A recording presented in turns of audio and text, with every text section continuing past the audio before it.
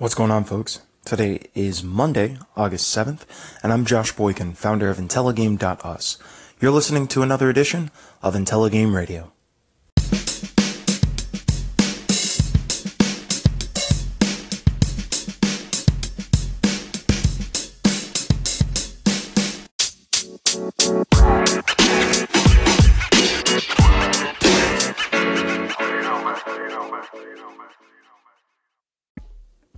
Hey folks, it is Monday, the beginning of the work week for many of us, and for many of us that comes with some mixed emotions.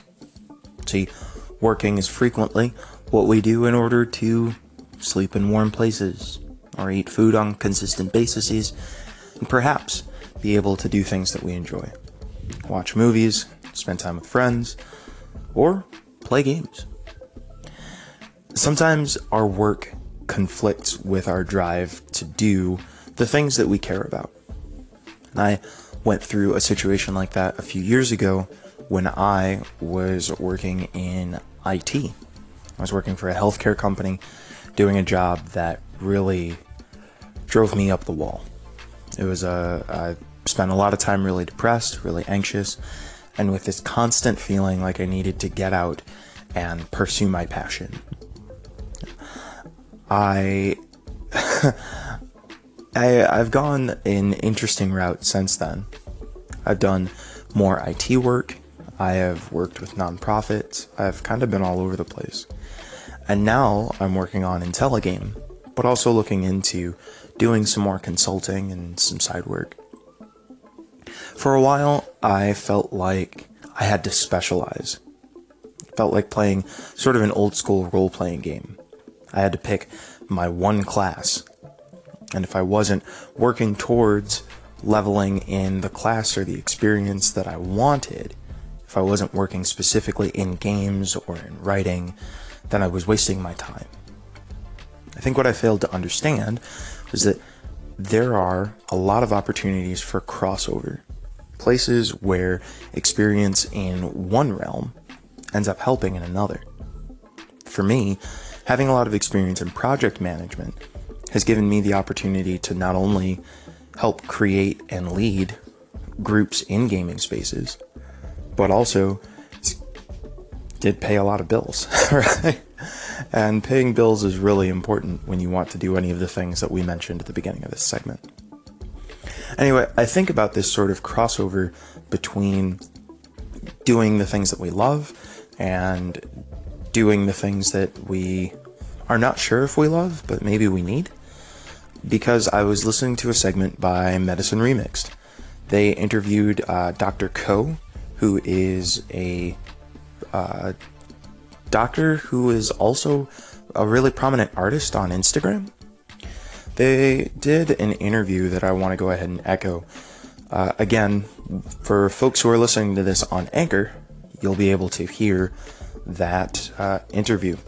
For folks who are listening to this on the podcast, I'll try and sum up a couple of the points after the echo, but I really encourage you to check this out and to check out Medicine Remixed. They do some really fantastic work, and this one's worth listening to.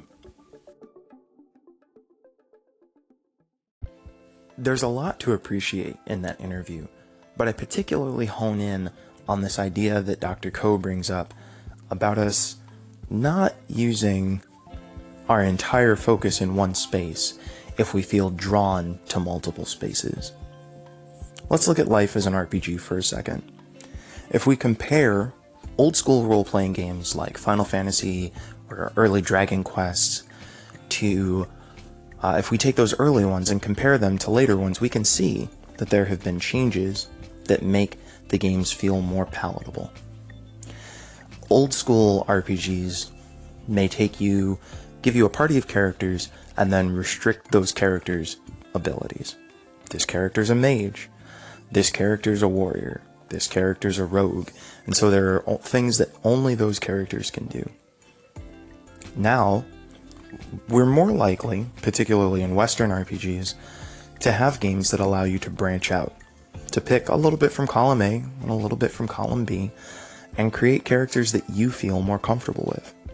Final Fantasy XV, even as a JRPG, has borrowed heavily from Western RPG tropes. And in Final Fantasy XV, you could develop your characters however you wanted to.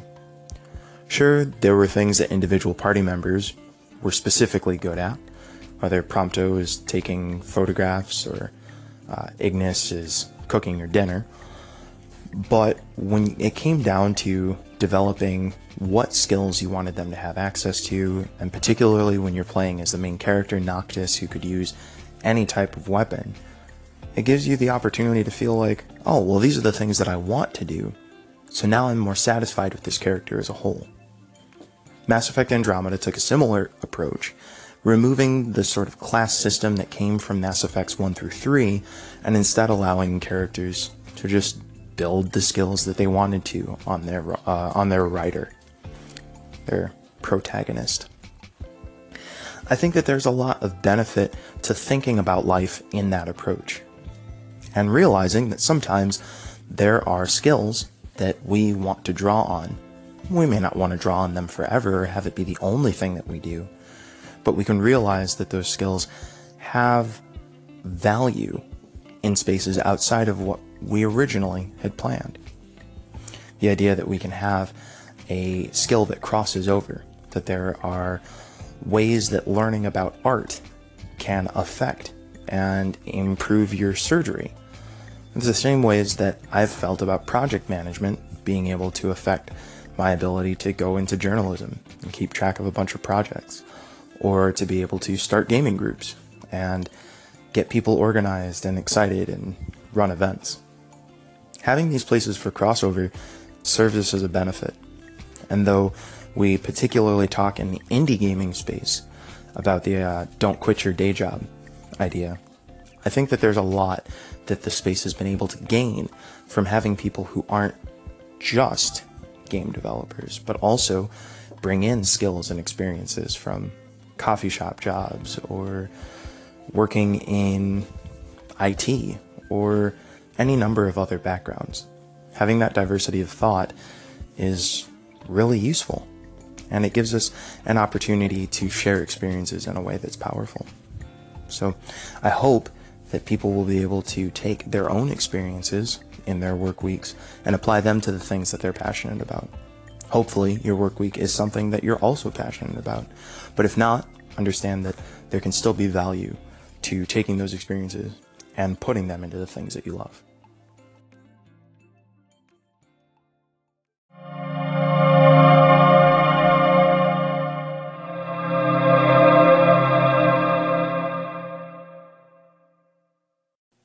Game of the Day 25 was yesterday. Now, it was a little different than I had planned.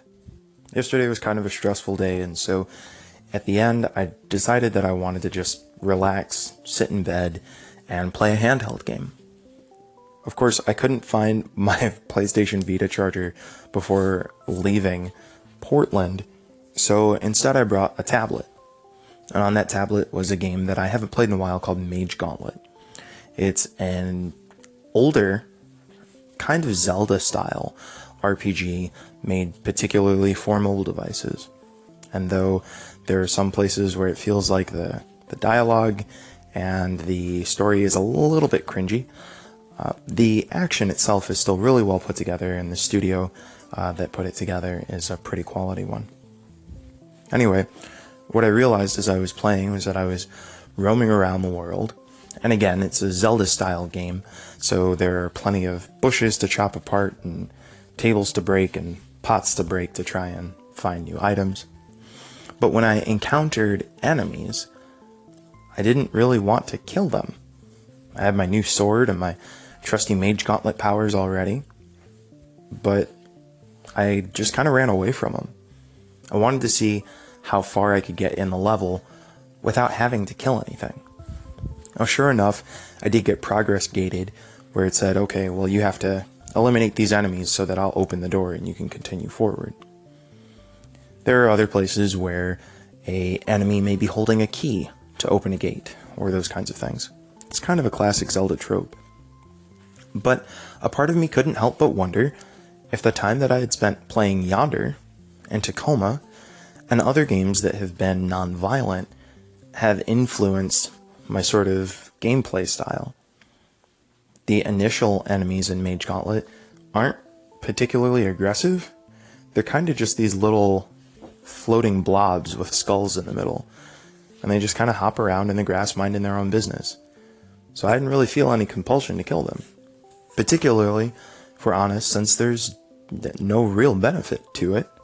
They drop items, but there's no consistent guaranteed benefit. There's no experience that's gained or things of that nature.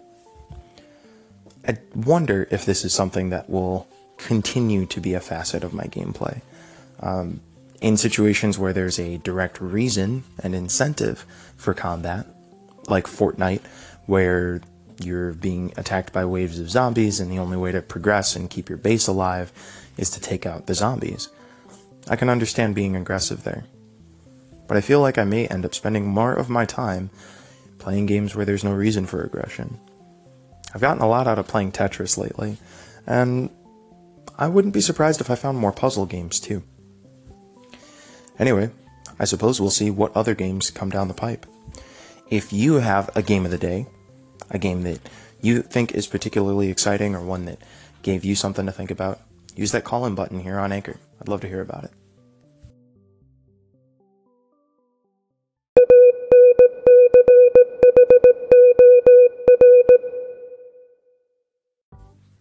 Hey folks, it is about time for the midday break, which means we are looking at our question of the day. How have your gameplay tactics changed in a game that you love and have been playing for a while?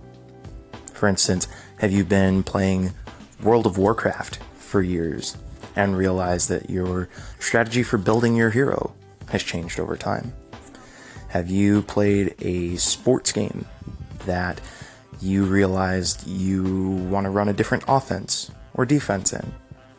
So I'm trying to sports ball. I'm sorry. I'm not always great at it. Anyway, tell me a little bit about a game that you've played and a way that your thought process or strategy in that game has changed over time. After the midday break, if we have any responses, I will go ahead and put those on the air, and then I'll also tell you a story about a game that I used to play that I not only changed my strategy in later in life, but came to the realization that my old strategy was completely wrong and mischaracterizing the game. Anyway, I hope you folks have a great rest of your day. Talk to you after the midday break. Hey folks, welcome back from the midday break. I'm your host, Josh Boykin. This is IntelliGame Radio. You probably knew all those things already. I'm hanging out on a fire escape in San Francisco. I went to visit a friend of mine. Actually, I saw a couple of friends of mine today. One is a game developer who is working not too far off of Mission. And another one is currently working for Pinterest, which is pretty awesome. So it was cool to see both of them and see the fantastic work that they're doing. I figure you are here to hear about the answer to the question of the day. So let's go ahead and play a call-in that we got from Sean over at The Way We Play about the way that his gameplay style has changed with JRPGs.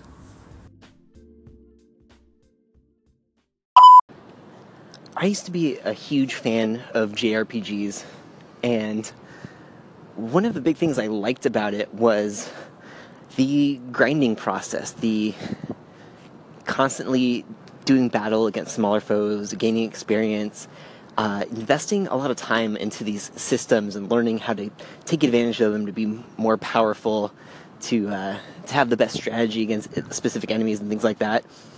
And I think I'm realizing as I get older and I have more constraints on my time that I'm just not as interested in putting that kind of time into these games anymore. So if they have the option, which not too many do nowadays, but I'd set the difficulty down to easy just to get through it without as much grinding as possible. Otherwise, I just deal with the challenge of being underleveled, or I just skip the game altogether. Oh, JRPGs, aka Japanese-style RPGs, aka some of the largest time sucks that video games have to offer. Thanks for that call in, Sean, and thanks for the work that you're doing over at The Way We Play. Personally, I think that there's a lot to admire in your ability to lower the difficulties of the JRPGs you're playing. I am a big Persona fan, and for some reason playing a Persona game underneath the normal difficulty, it doesn't feel like the same game to me. But I think that there's something to realizing that your time is important. Your time needs to be respected. And also acknowledging that as you have more commitments that come onto your time, sometimes you have to adapt the way that you approach your gaming. So even though that may not be a in-game tactic, it's a life tactic, and I think that it's very smart.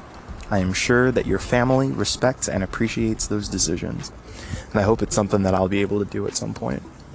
Anyway, thanks for answering the question of the day.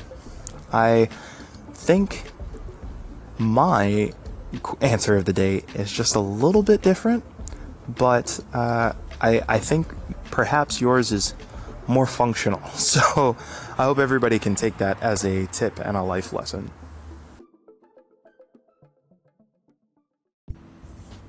I used to play a card game called the Star Wars CCG, a Star Wars collectible card game.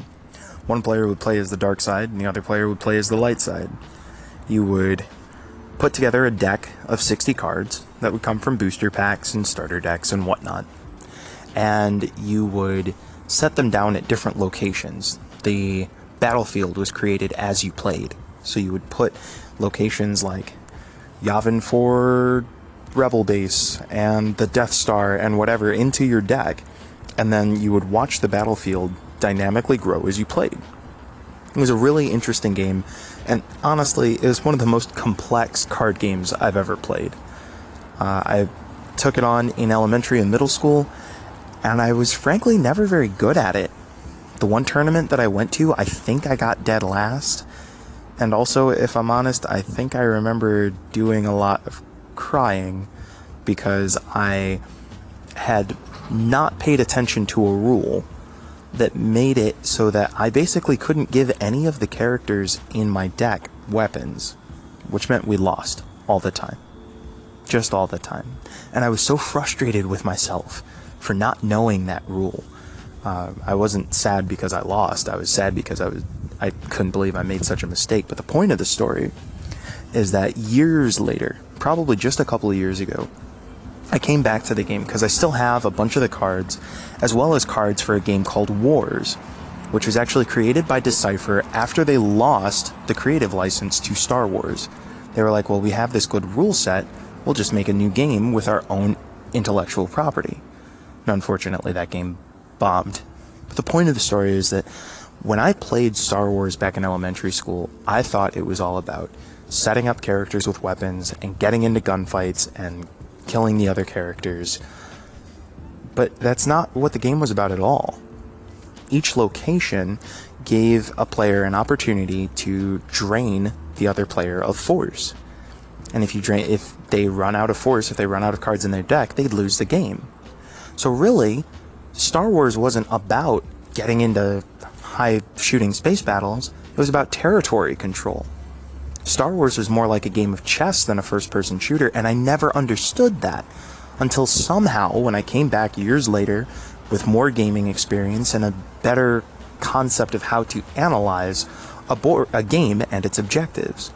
So now, in the very few opportunities that I get to play either Star Wars or Wars, I don't look at it as a combat game, I look at it as a territory control game, and that tactic has radically changed my ability to play the game. So, what can you say? I guess you live and you learn, right?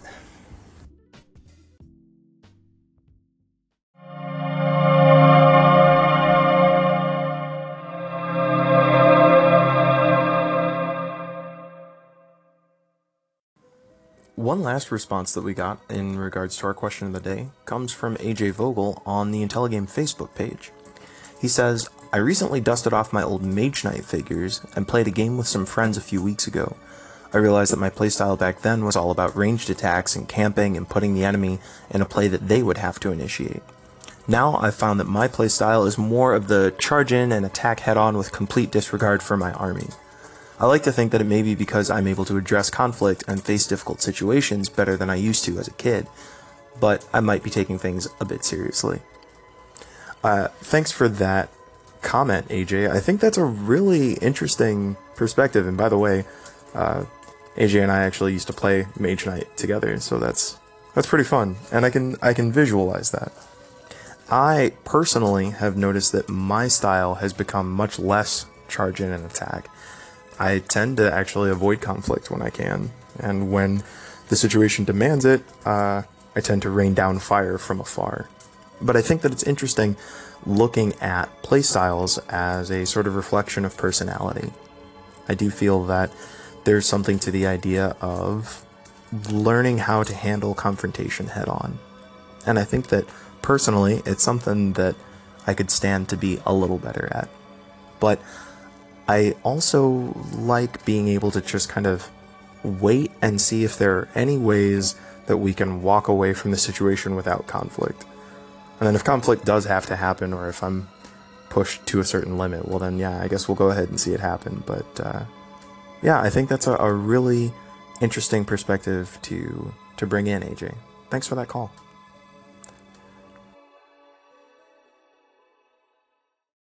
One last call in before we shut down for the night from Simon, who is discussing the idea of passion versus money. Josh, a good afternoon to you. I hope you are well wherever you are. Just wanted to call in and say well done on your segment about the old work thing. I hear where you're coming from, and it's great to hear you being open about it. When I left the army, I went into recruitment because I had to get a job, or I believed I had to get a job. Didn't really like it, but did well, but was very ill at the time, and ultimately ended up very, very, very ill. And it wasn't my passion, but something that I'm good at. I'm now trying to, or in the last couple of years, I've been doing things that I'm passionate about, things that make me smile, things that I can applaud myself, and have stopped chasing the dream of A, B, C, D, E, F, and G. So it's a great subject which will affect many people. Thanks a lot for that call in, Simon. And of course, awesome work as usual over at Simon Says. It's difficult when we are naturally placed in the capitalist, conundrum of doing what we love or doing what we need to do to get paid and keep the lights on. Unfortunately, those ideas tend to run in contrasting spaces, and I can see how the service that you were doing, the work in military recruitment, would feel a little rough, especially if it's something that you know you're good at, but are not super thrilled about. I do think that it swings two ways, right? On one hand, doing what we care about and what we love is the ideal, and it's fantastic when we're able to do that. I've been able to work on IntelliGame for the past year or so, in no small part due to the time that I put in working as a project manager. And I didn't enjoy that time, but I enjoy this time. But at the same time, there is that idea that we don't always have the opportunity to make that choice. Sometimes when the chips are down, we have to choose money, because otherwise then we don't have the tools that we need to pursue our passions. And at that point, I think that the best opportunity is for us to try and figure out how can we make sure we're pursuing some of our passion at the same time as we're making sure we're keeping the lights on. In the game space, for many folks, that involves being a developer at night. Many people will work a day job and then moonlight working on the game project that they care about, or doing writing, or composing music. And hopefully, one of those projects will then turn into something that can become full-time employment. Of course, it's difficult balancing those energies and those requirements, and doing that kind of moonlighting can end up really burning you out. I'm not great at the energy management of it myself, but I'm hoping that it's a skill that I will be able to cultivate, particularly given a little bit of this project management experience. But I hope that you are continuing to pursue your passion, Simon, and that people are able to see the benefits of that work. Well, folks, that is going to do it for IntelliGame Radio tonight. I appreciate you sticking around. And as always, you can find me on Twitter at Wallstormer, and you can find IntelliGame on Twitter or Facebook at facebook or twitter.com/Let's IntelliGame. Talk to you tomorrow.